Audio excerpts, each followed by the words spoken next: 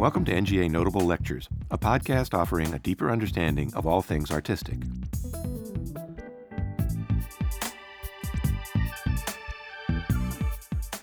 In this lecture, delivered on May 7, 2018, as part of the Works in Progress series at the National Gallery of Art, Anna Wieck focuses on the early work of painter and ceramicist Maruja Mayo, 1902 to 1995.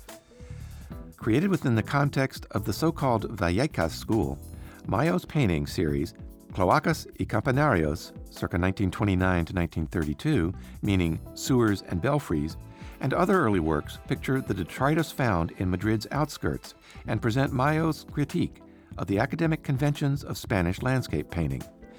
Wieck considers Mayo's interrogation of art-world norms while also investigating the artist's contemplation of her place within Spain's artistic panorama following her prolonged exile to Argentina, 1936 to 1961, as a result of the Spanish Civil War.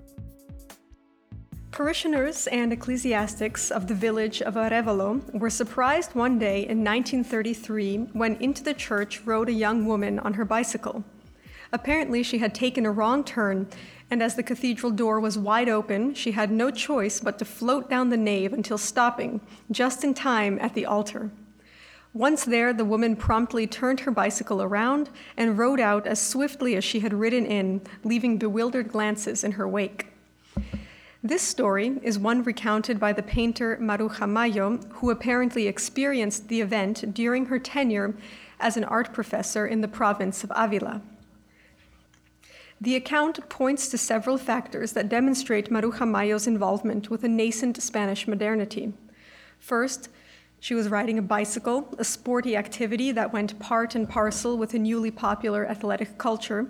And second, she took the bicycle into a sacred space, one associated with clearly defined behavioral norms that did not so much as allow women to enter with uncovered heads, let alone on bicycles.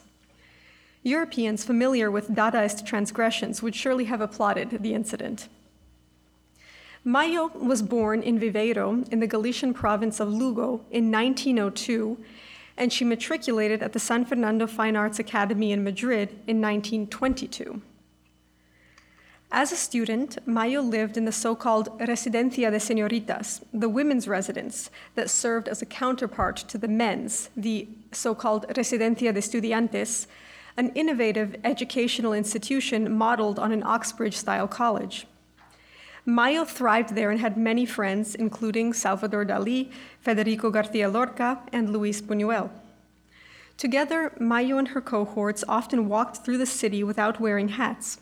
From this transgression comes the term sin sombrerismo, which translates roughly to without a hatism. Amusing anecdotes from Mayo's days as an art student in Madrid abound, among them her victorious win at a blasphemy competition.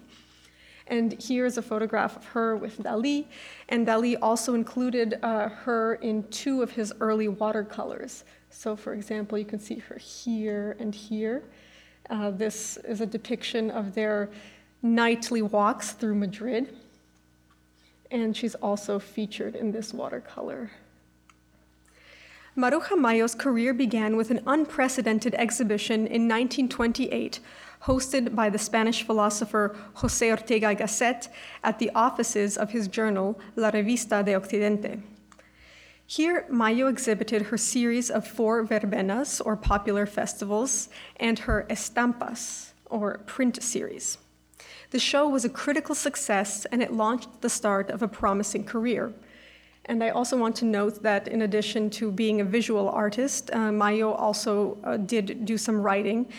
This book, for example, was published in 1939 and included some essays that she had written as presentations and lectures in the previous 15 years. So Mayo completed 3 major series during the first decade of her career, carried out while she was still in Spain. And I should note that in 1936, at the start of the Spanish Civil War, she went into exile in Argentina, and she remained in South America until 1961. So when she returned to Spain, her legacy had all but disappeared, and that's something that I'll also discuss a little bit at the end of the presentation. So back to her early series that she completed in the first decade of her career. So these are the aforementioned verbenas, the festivals, notable, I argue, for their inclusion of a vast array of objects associated with popular traditions. In the Estampas series, Mayo continues to focus on material culture. However, in this case, the things that she pictures are commercial goods for sale in sophisticated shops. The color palette of these works is much more limited, cinematic in fact, and evokes a more somber mood than the aforementioned series. Finally, Cloacas y Campanarios, Sewers and Belfries, which I will discuss today, feature a much more controlled array of objects. Indeed, it is the absence of objects that is notable in these works, landscape paintings that could be termed anti-landscapes. Maruja Mayo premiered these paintings in 1932 at the influential Galerie Pierre in Paris. The paintings are characterized by their earthy theme, muted color palette, and repeating motifs that include skeletons, footprints, discarded fabric, and excrement. There are no outright references to the city in the Estampas series.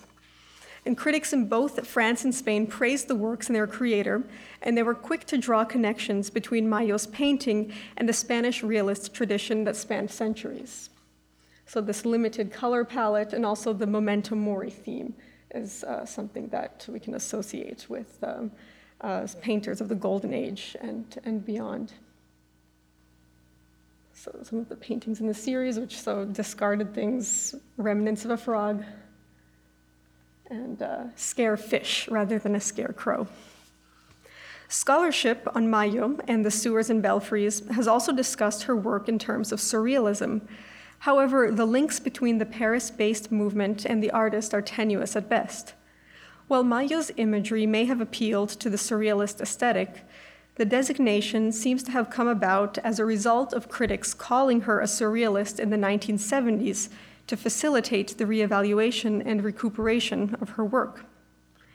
Mayo showed little interest in surrealist methods, psychic automatism a chief among them, and was in fact deeply interested in geometry and order and nature. And I also want to point out that this painting was initially purchased by André Breton in 1932 from the Galerie Pierre, and that also prompted this discussion of her in terms of surrealism. But it's since been sold to another collection. So Mayo's interest in nature leads to a third major point of entry that critics have taken into the series, discussing the composition in terms of the activity surrounding the Escuela de Vallecas, or the Vallecas School. This loose collective formed around the artists Benjamin Palencia and Alberto Sanchez. Between 1929 and 1931, these artists frequently traveled to the village outside of Madrid, taking the scrubby nature that they observed there as inspiration for their sculptures and their paintings. And here I want to point out that Mayo's, although they were in conversation with one another and going to the same place, Mayo's outlook is very different from that of the committed communist Alberto Sanchez, who looked to nature and saw a path forward for the people of Spain, whereas Mayo is looking in the opposite direction. Considering the Sewers and Belfries within the Vallecas framework places the paintings within a specific context, that of the village of Vallecas and the artists who went there, and of course ties the works to the genre of landscape painting. Indeed, it is when considering how the landscape genre was constructed in Madrid during the late 19th and early 20th centuries that the viewer may recognize how Mayo subverts convention to perform a cagey political critique of nationalism, while promoting her singular vision and at the same time constructing an extravagant artistic persona, which is visible in a series of portraits that Mayo would complete around the same time and which I'll discuss presently. First, we'll take a little detour and think about the development of Spanish landscape painting in the 19th century. So landscape as a genre was not widely discussed nor highly valued in Spain until the second half of the 19th century. When a professorship in landscape was instated in 1844 by royal decree at the San Fernando Fine Arts Academy, the decree praised the genre not only for its utility as decoration, but for its use in scientific journeys and nature studies. Landscape allowed for a new way of knowing and relating to the reality of the country, and the respected painter Aureliano Berruete was the foremost promoter of this new concept of landscape.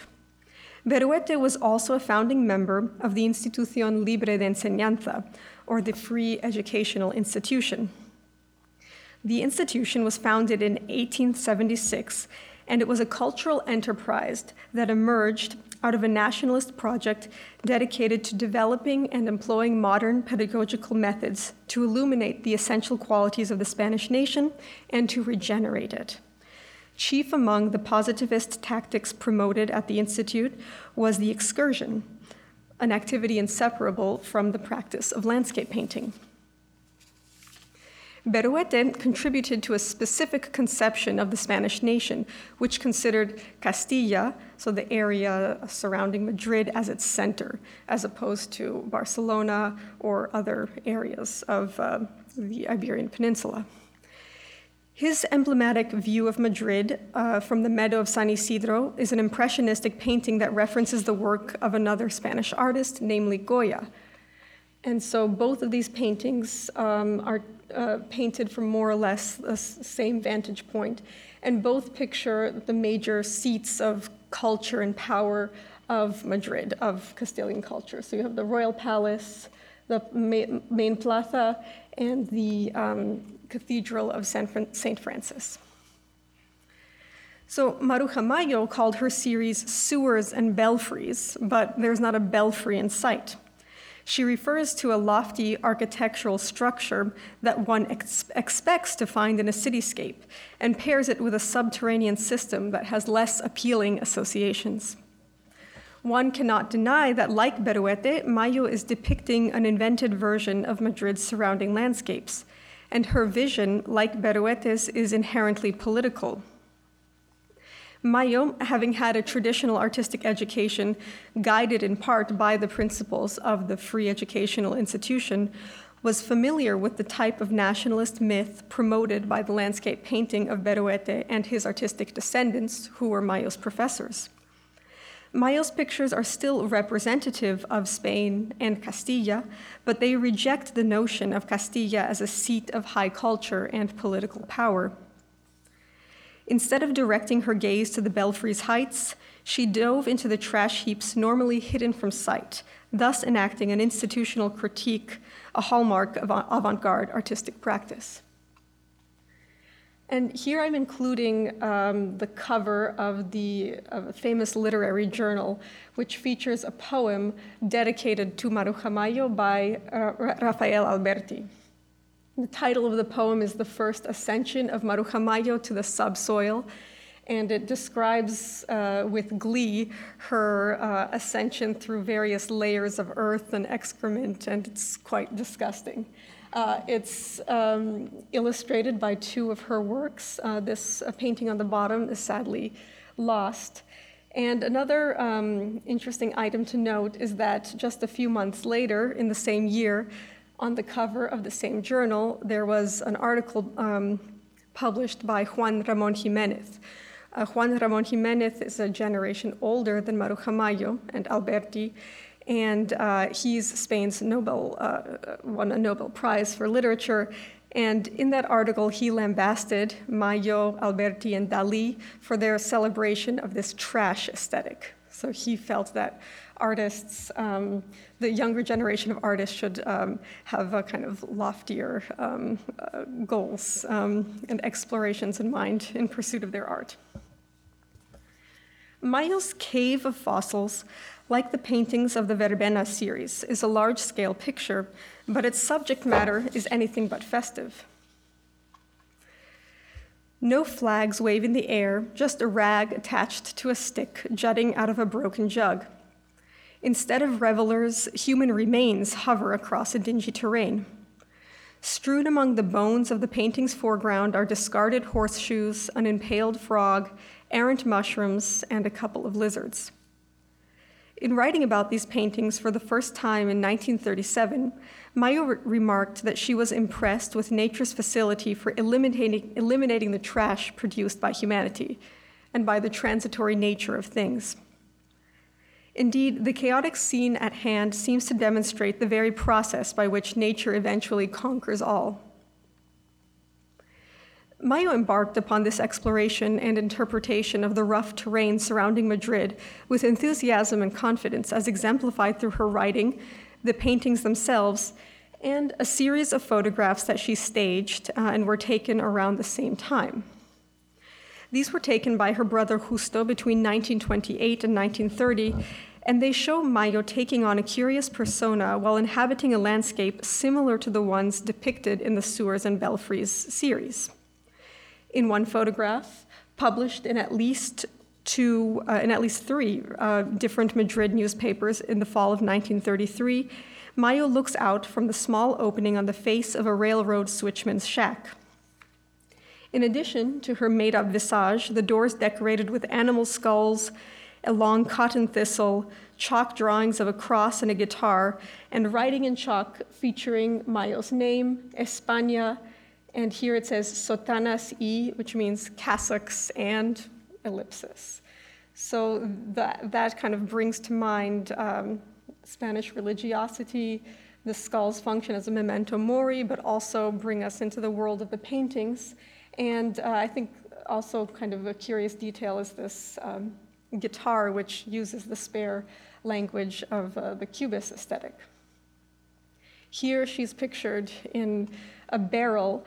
And another important element of these photographs is that although she's recreating the landscapes associated with Vallecas, so this village southwest of Madrid, these photographs were made in Cercedilla, which is a town in the northeast of Madrid, much further away, about 60 kilometers, and where wealthy people from Madrid go to spend the summer in order to enjoy a cooler atmosphere. And because the inhabitants there are wealthier, it makes sense, it follows that they produce more garbage because they have more deliveries happening. So, for instance, the barrels and crates that she's standing in are perhaps discarded from having brought some nice wares to the people of Cercedilla. Most of these are signed. And I have this comparison here because you can see how her stocking is falling into the shoe is really a direct kind of quotation of the scarecrows that she features in a number of her paintings. The dark visions of Spain depicted in the photographs and in the paintings flow together seamlessly, allowing Mayo to claim authorship over this new way of inventing and depicting landscape, one that was at once indebted to and divorced from tradition. And by emphasizing through the photographs the constructed nature of the paintings of the Sewers and Belfries series, Mayo was able to promote her artistic persona and her artwork while calling into question the veracity of the landscape genre as a whole. So now I'm going to segue from her Sewers and Belfries to a short discussion of Mayo's artistic legacy as described in her own archive.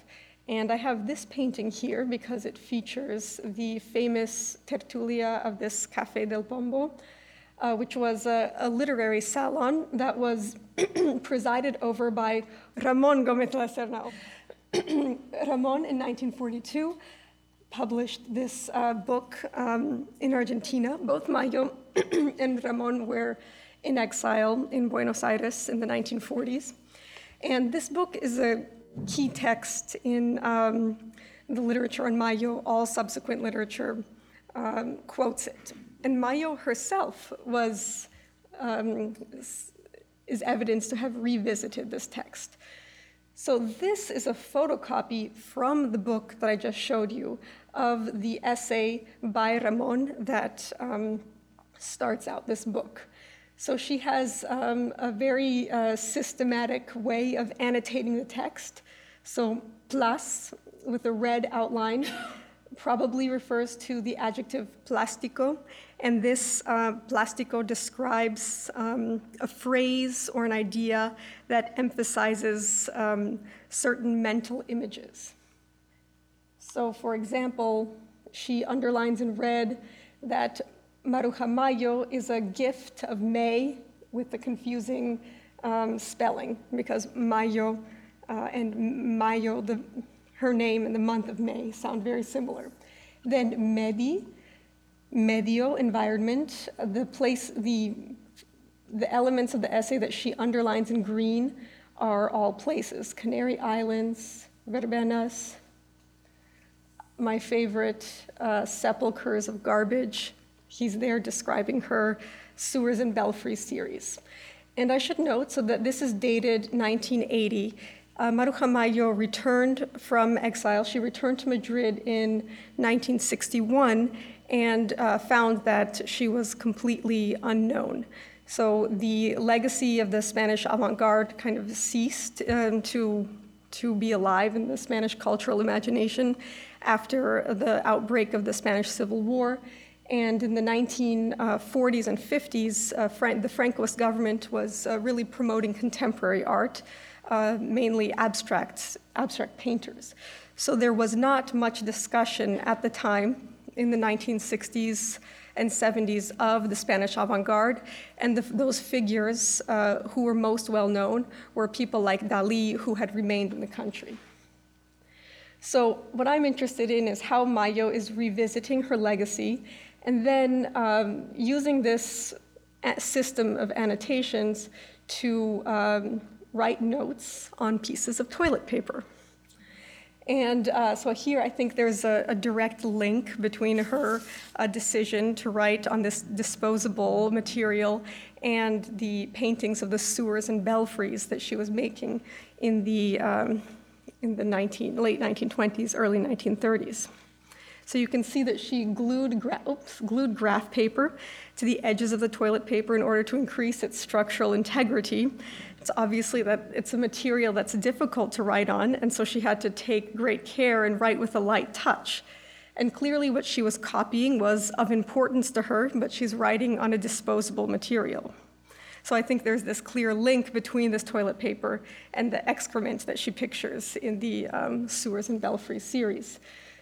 Here, for example, she's writing a number of terms that Ramon uses in his essay, and writing synonyms or descriptions of what those mean. So Ramon's term, burning carrion, she writes spoiled meat. This is a longer transcription from the essay. In addition to the notes on toilet paper, Mayo also has notes on normal paper and notebooks.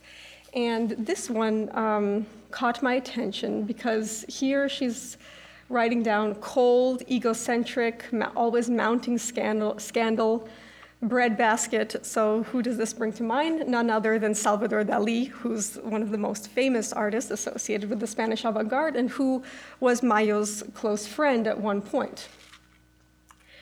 And here Dalí is named. So I was wondering, following LF, so I went to the OpenStax in a research library in Madrid, and I pulled down all of the books by Enrique Lafuente Ferrari, a Spanish art historian.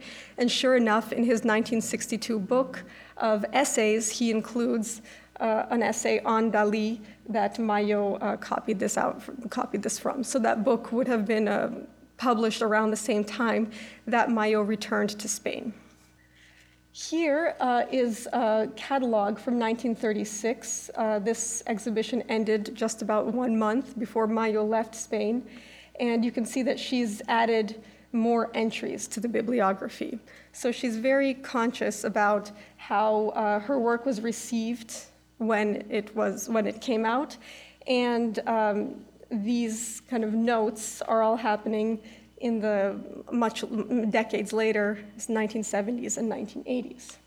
Finally, I want to show this collage, which first of all does bring to mind the office of Ramon, and this is a famous photograph that members of the cultural elite in Spain would have been familiar with, and how Mayo positions herself in this collage next to these luminaries of early 20th century cultural world.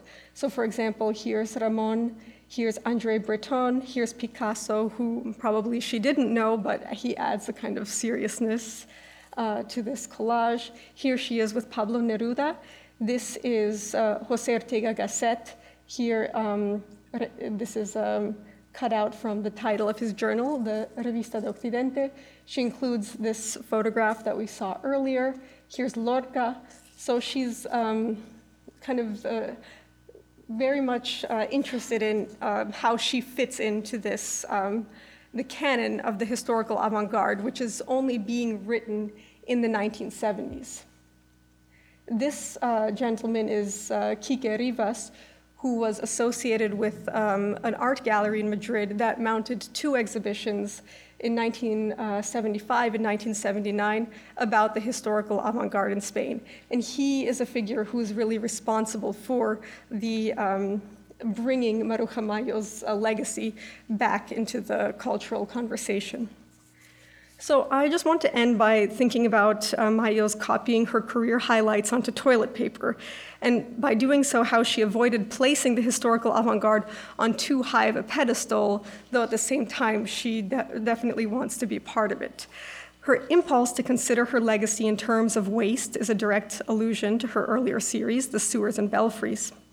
And indeed, her own archive channeled the ethos of her prior artistic preoccupations. Such a move was fully consistent with the conception of Spanish modernity that Mayo held, wherein she regarded elements of Spanish culture, both high and low, with fascination and disgust. Thank you. This has been a National Gallery of Art podcast.